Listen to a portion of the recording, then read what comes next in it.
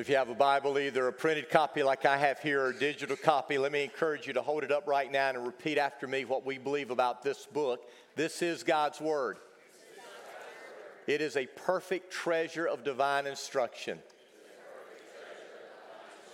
It has God for its author, salvation for its end, and truth without any mixture of error for its matter.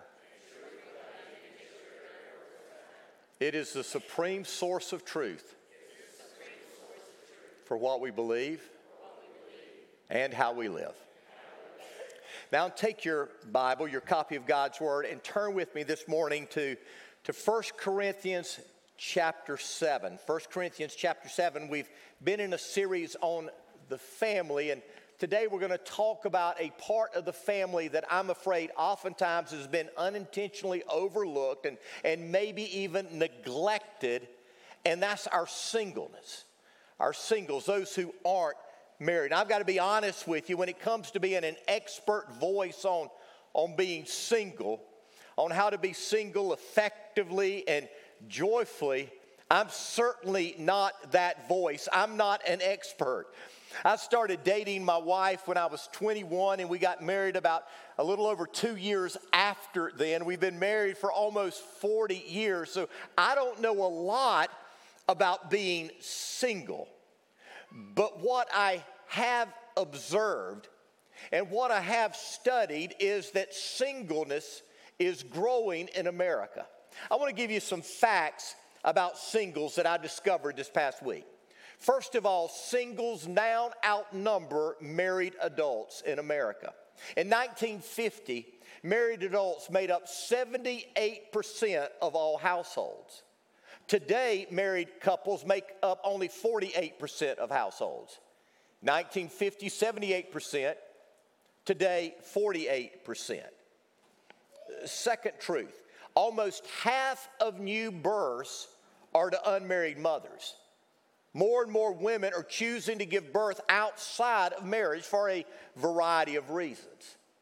Third truth, only 30% of millennials say that having a successful marriage is one of the important things in their life. This is down from 47% of Gen Xers. So less and less people are saying marriage is important to me. And then the final fact, in 2020, 4 in 10 Americans said that they believe that marriage is becoming obsolete. 40% of Americans said marriage is no longer an institution that is important to our lives. Now, why is this? Now, I think it's for a variety of reasons, but one of the reasons I think is because our society is becoming more and more acceptable of singleness than ever before. And that's good, because singleness is a good thing when we see it from God's perspective. And the most exhaustive place in God's Word that talks about singleness is found in 1 Corinthians chapter 7. And so that's where I want us to hang out this morning as we try to understand a little bit more about being single today. And so I want to read to you verses 7 through 9, and then I want to go down and read to you verses 25 through 38. First of all, verse 7. The Apostle Paul says, "But I wish everyone were single just as I am." Now, just think about that. Paul, the apostle, this great missionary, founder of so many churches, said, "I wish everybody was single." But God gives to some the gift of marriage and to others the gift of singleness. So I say to those who aren't married and to widows, it's better to stay unmarried just as I am. But if they can't control themselves, they should go ahead and marry. It's better to marry than to burn with lust. Now then drop down to verse 25. In verse 25 it says, "Now regarding your question about the young women who are not yet married, I do not have a command from the Lord for them, but the Lord in His mercy has given me wisdom that can be trusted. And so I'll share with you. Because of the present crisis, I think it is best to remain as you are. If you have a wife, do not seek to end the marriage. If you do not have a wife, do not seek to get married. But if you do get married, it is not a sin. And if a young woman gets married, it is not a sin. However, those who get married at this time will have troubles. And I'm trying to spare you those problems. But let me say this, dear brothers and sisters. The time that remains is very short. So from now on, those with wives should not forsake or focus only on their marriage. Those who weep or who rejoice or who buy things should not be absorbed by their weeping or their joy or their possessions. Those who use the things of this world should not become attached to them. For this world as we know it will soon pass away. I want you to be free from the concerns of this life. Now let's stop there for just a moment, because what Paul says in verses 30 through 32 is important to us, whether we're married or single, whether we're young or old. What I've discovered is it's easy to get attached to the things of this world. I get it. The things of this world are enjoyable. The things of this world are fun. The things of this world are appealing to us. But we need never forget that the things of this world are passing away. There is going to come a day when this world as we know it and the things of this world will be no more. And we need to make sure in these days that we aren't investing all of our time, all of our effort, all of our energies, all of our attention to things that will be no more. We need to make sure that we're focusing on eternal things, things that will last forever. Now let's get back to verse 32. He goes on and he says, an unmarried man can spend his time doing the Lord's work and thinking how to please him. But a married man has to think about his earthly responsibilities and how to please his wife. His interests are divided. In the same way, a woman who is no longer married or has never been married can be devoted to the Lord and holy in body and in spirit. But a married woman has to think about her earthly responsibilities and how to please her husband. I'm saying this for your benefit, not to place restrictions on you. I want you to do whatever will help you serve the Lord, best with as few distractions as possible. But if a man thinks that he's treating his fiancée improperly and will inevitably give in to his passion, let him marry her as he wishes. It's not a sin. But if he has decided firmly not to marry, and there is no urgency and he can control his passion, he does well not to marry. So the person who marries his fiancée does well, and the person who doesn't marry does even better. Now, when I read this passage to my daughter Mary, who is married and had 4 kids, she said, that sounds pretty good. And it does. I mean, the Apostle Paul makes singleness sound so appealing. There was a time that I'm afraid that we looked down on singles. We had this idea that if someone was single, if someone was married, then certainly there was something wrong with them. But that view is anything but biblical.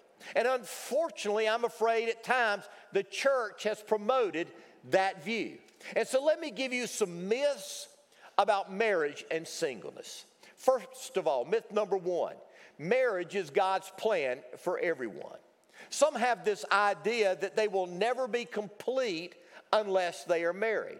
But if that's true, then Jesus wasn't complete. Neither was the Apostle Paul. Neither was John the Baptist. God's word makes it clear that not everyone is called to be married, and not everyone should be married. Myth number 2, my life plus someone else equals happiness. You see, our culture today communicates to us that if we find the right person, then we will be happy. And this is something that not only affects singles, but married people as well. If we're not happy, we assume that we're not married to the right person. We haven't found the right person. But I've got news for you. There's nothing or no one on this earth that can make you happy. Happiness doesn't come from outside. Happiness doesn't come from a person. It comes from inside. I want you to listen very carefully. If you're unhappy before you get married, you're going to be unhappy when you get married. You're just going to take your unhappiness with you, and that's going to affect the person you marry. Marriage will never make you happy. Myth number 3, singleness results in loneliness, while marriage results in intimacy. Some have this idea that if you're single, you must be lonely. While if you're married, you're never lonely. You found your soulmate. But you need to understand God created Eve not to remedy Adam's loneliness. God created Eve to remedy Adam's aloneness. You see, you can be in a crowd and still be lonely. You can have a spouse and never have intimacy. You see, intimacy and sex are two entirely different things. You can have sex without intimacy, and you can have intimacy without sex. You don't need sex to be intimate with a person. Intimacy is connecting with a person at a deep level, at a soul level. Someone once said that intimacy is into me, you see. And I think that's a good definition. Intimacy is when we connect with a person at a deep level and we let them see into us. We're willing to expose ourselves to them. Intimacy. And so marriage doesn't necessarily guarantee intimacy, and singleness, people who are single can experience intimacy. And finally, myth number 4. Singles are limited in their service to God. Some have this idea that if I want to really make an impact for the kingdom of God, I need a spouse, I need to be married. But that idea has been proven untrue, not only in Scripture, but throughout the history of the church. Annie Armstrong, who was the founder of the Women's Missionary Union, which was an organization that supported missions in the Southern Baptist life for a number of years, was single. Because of her, thousands upon thousands of missionaries have been supported. Lottie Moon, Bertha Smith were two of our great Southern Baptist missionaries who were some of the greatest spokesmen for the kingdom of God ever in Southern Baptist life. They were single.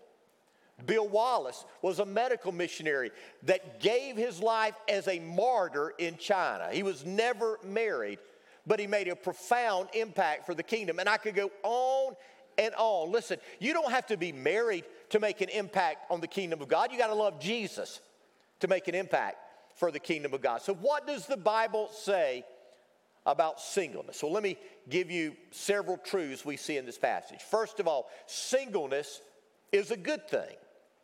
Listen to what it says in verse 8. It says, "Now to the unmarried and the widow I say, it is good for them to stay unmarried as I am." Did you get that? Paul said it is good to be unmarried. Now that word good, kalos, in the Greek, literally means valuable. It means beneficial, honorable, virtuous, right.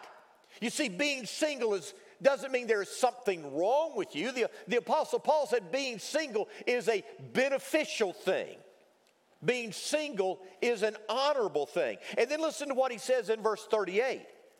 He says, "So the person who marries his fiancée does well, and the person who doesn't marry does even better." Now that word better, the Greek word that's translated better there, means a greater advantage. Think about that. What the Apostle Paul is saying is, if you're single, that doesn't mean you have a disadvantage. Paul is saying that if you're single, you have a greater advantage. I read a helpful article this week by a lady named Paige Benton who was single. The article was entitled "Singled Out by God for Good." I want to read to you some of this article that she wrote.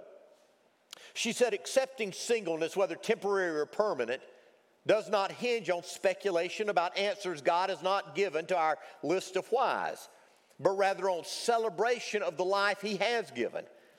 I am not single because I am too spiritually unstable to possibly deserve a husband, nor because I am too spiritually mature to possibly need one.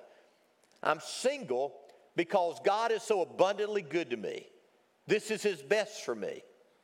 Am I a Christian single, or am I a single Christian?" The discrepancy in grammatical construction may seem somewhat subtle, but the difference in mindset is profound. Which one word is determinative and one word is descriptive? You see, we singles are chronic amnesiacs. We forget who we are and we forget whose we are. I am a single Christian. My identity is not found in my marital status, but in my redemptive status. I am one of the haves. I am not one of the have-nots. Can I get an amen? I mean, that's a good word. She's saying, and the Apostle Paul's saying here, that singleness is not a curse. It's an honorable thing, totally acceptable by God Almighty. You are not incomplete because you're not married. You are part of the family, and you have a place in the family of God. Singleness is a good thing.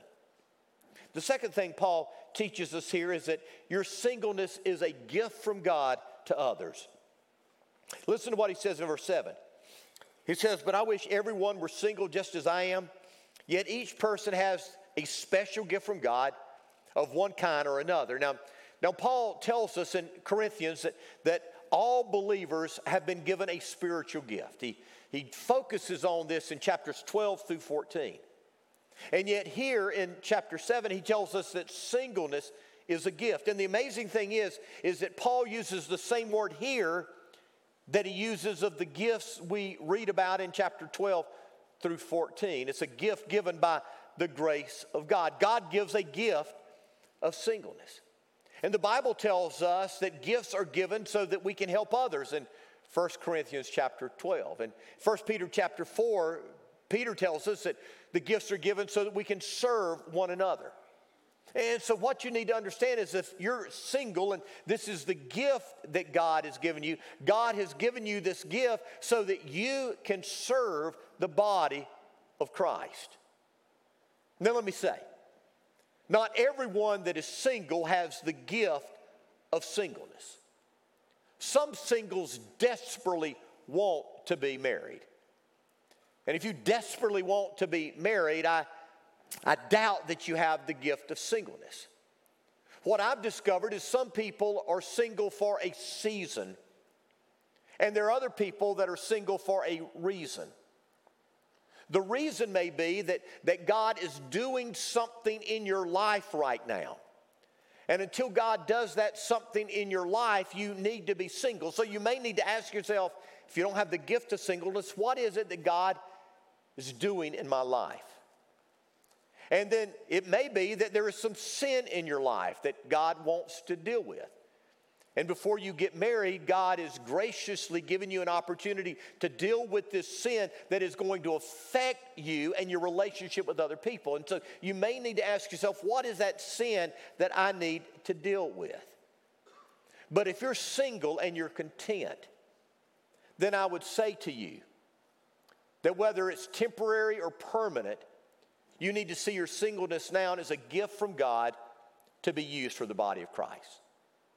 The third thing I would say to you from 1 Corinthians 7 is this. Whether you're married or unmarried, you need to remain committed to sexual purity. Listen to what Paul said in verse 9. He said, but if you can't control yourselves, go ahead and marry. It is better to marry than to burn with lust. Both men and women, the married and the unmarried, must wage war against lust, against sexual sin in our overly sexual society. I was born in the 60s, grew up in the 70s and the 80s. And let me tell you what, our society, though I would have thought it never could, has gotten more and more sexual. We see sex everywhere we turn. Driving down the road, turn on the TV, flip open the computer. It's there before us. And we're tempted by sex.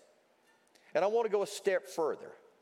Though the Bible says that sex, I believe, is a gift from God, there are many even in the church that has turned the gift into a god.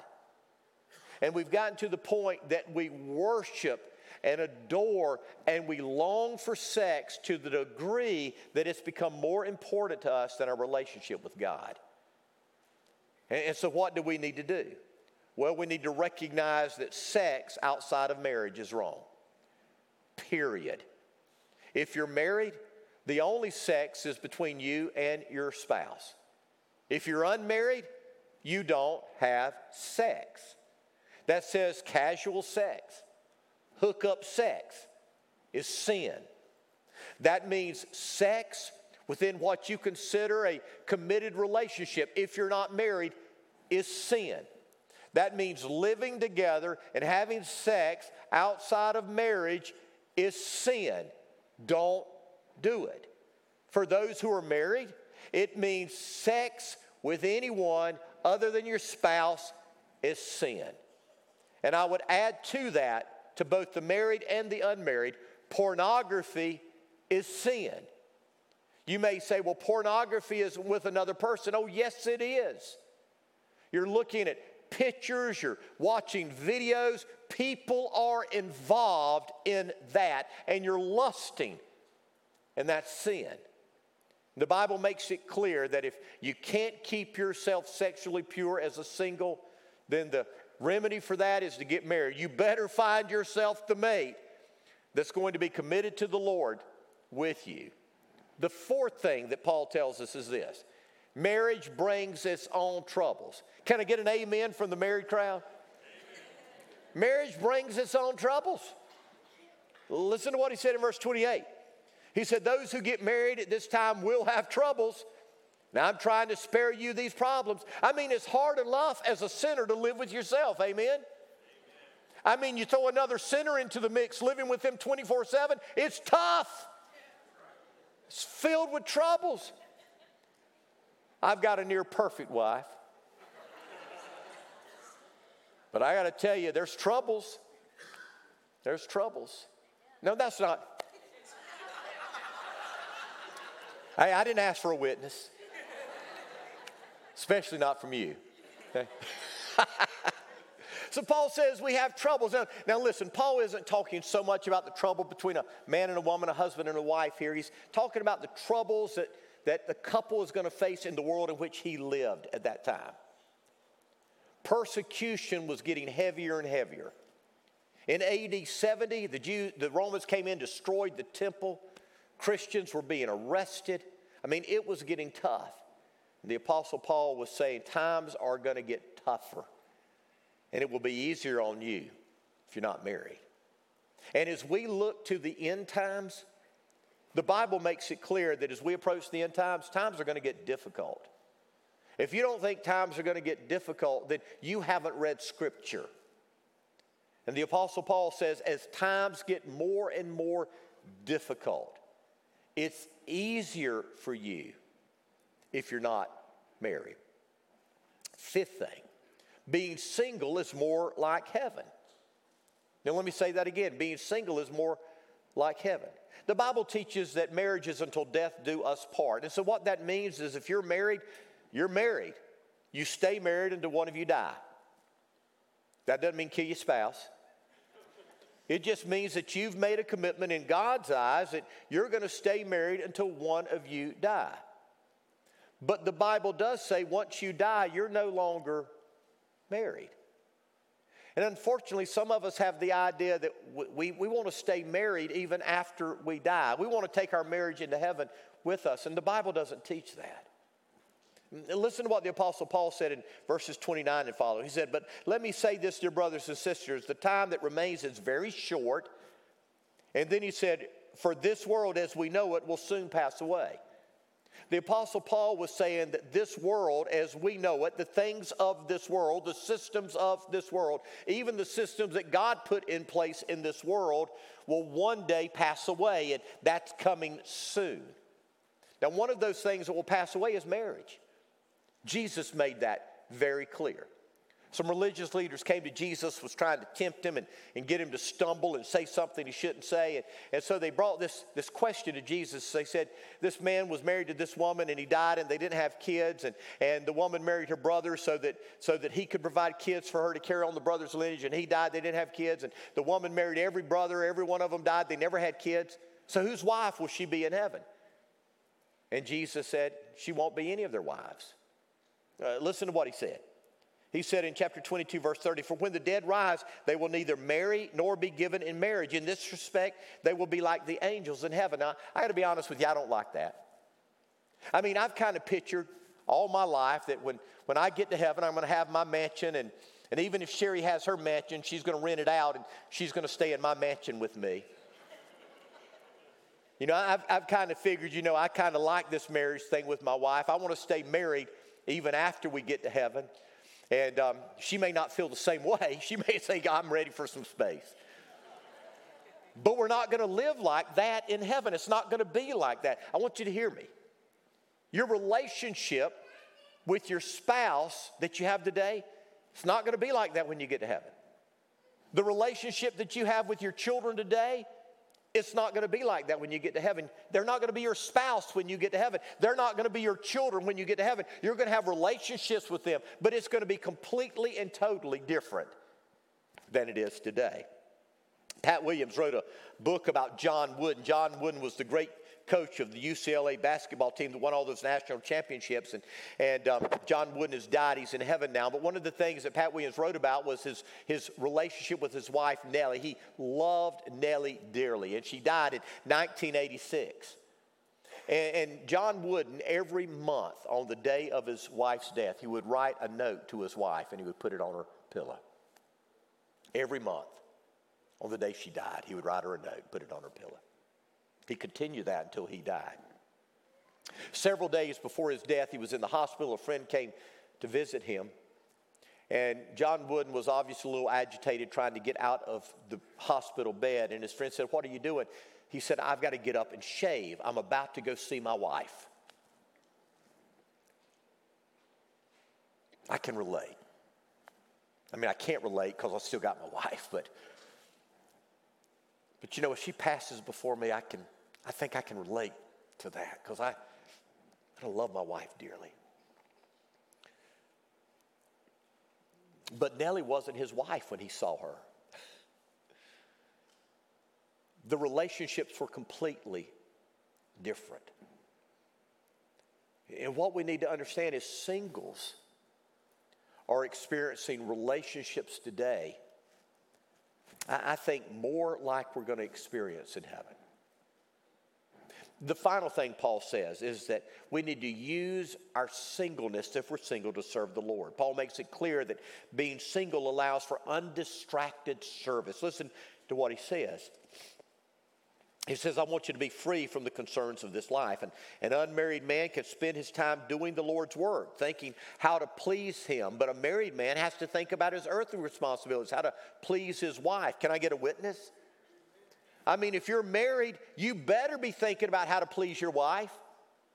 If you're not, that's why you got marriage problems.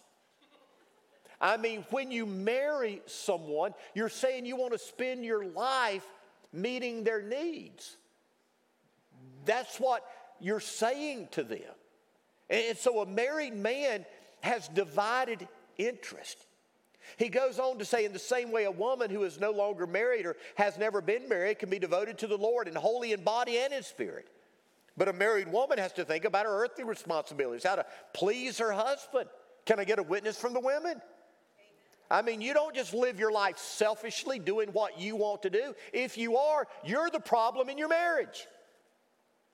When you marry someone, you have a responsibility to your spouse. It's no longer just about you and your needs. But the Apostle Paul says when you're not married, because you don't have those responsibilities, you have the freedom to serve the Lord uninhibited, without distractions. He goes on to say, "I'm saying this for your benefit, not to place restrictions on you. I want you to do whatever will help you serve the Lord best with as few distractions as possible." I think that most married people would admit that when you're married, when you have children, it's a distraction. It's a good distraction, but it's a distraction. I mean, when you're married, you have kids, they take your money, they take your time, they take your attention. I mean, they suck the life out of you. I'm kidding, I'm joking there. But when you're married, you have responsibilities. The Apostle Paul says if you're not married, then you have the opportunity to serve the Lord with every ounce of your strength. There's coming a time, I don't know when it is, but there's coming a time in this world when every Christian is going to face persecution. Some believe it's going to be after the rapture. Others believe that we're going to have to go through that persecution. I'm not sure. I know there are places in the world where Christians are being persecuted today. But what I do know is there's coming a day when every single Christian will face persecution and death. Death is a distinct possibility for every Christian. And I've thought about this. If someone came and put a gun to my head and said, deny Christ or die, I think with all my heart, with every ounce of my being sitting here before you right now, I think I would say, shoot me. For me to live as Christ, to die as gain. I really do believe with all my heart that would be an easy thing for me to do. But if they put the gun at my wife's head,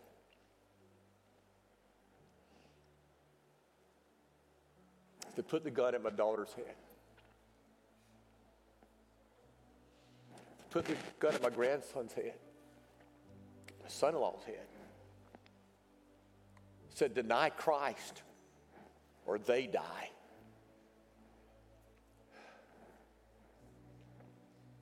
I got to admit it would be different.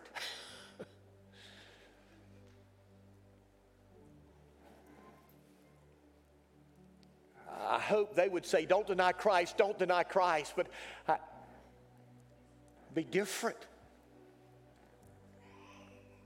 When we marry, we have other obligations, we have other responsibilities, we have other commitments, other loves. When we're single, if we so choose, we really can serve the Lord with all of our heart. Here's what the Apostle Paul says. He says, whatever we do, and I think you can add to that, whatever state you find yourself in, married, single, whatever it may be, do everything for the glory of God. Do it all for the glory of God. If you're single, leverage it for the glory of God. If you're married, leverage it for the glory of God, because that's all that matters. One day we will stand before Him. We will be in His presence, the one who created us in His image, in His likeness. The one who loved us in spite of our rebellion, our sin. The one who became human and then gave His life so that we could be restored and made right with Him again. One day we will stand before Him. And on that day, I'm here to tell you nothing else is going to really matter. The only thing that's going to matter is, did you leverage your life for the glory of God? So my challenge is, lay it on the line. Don't leave anything behind. Give it all for His glory. To do that, you got to know Him. You got to have a relationship with Him. The reality is, some of you don't know about Him, but you've never committed your life to Him. You're not ready to stand before Him. And if that's you today, I'm here to tell you the reason you're here is because God is longing to save you. He's given you chance after chance and opportunity after opportunity to become a part of His family. Don't squander the opportunity. If you're here and you've never given your life to Him, do it today. I want you to bow your head, close your eyes. With your head bowed and with your eyes closed, if you're here and you've never committed your life to Jesus, do it today. Pray this prayer to Him with all of your heart. Dear God, I humbly come to You today, acknowledging I'm a sinner. I've rebelled against you. Forgive me. I'm turning from my sin.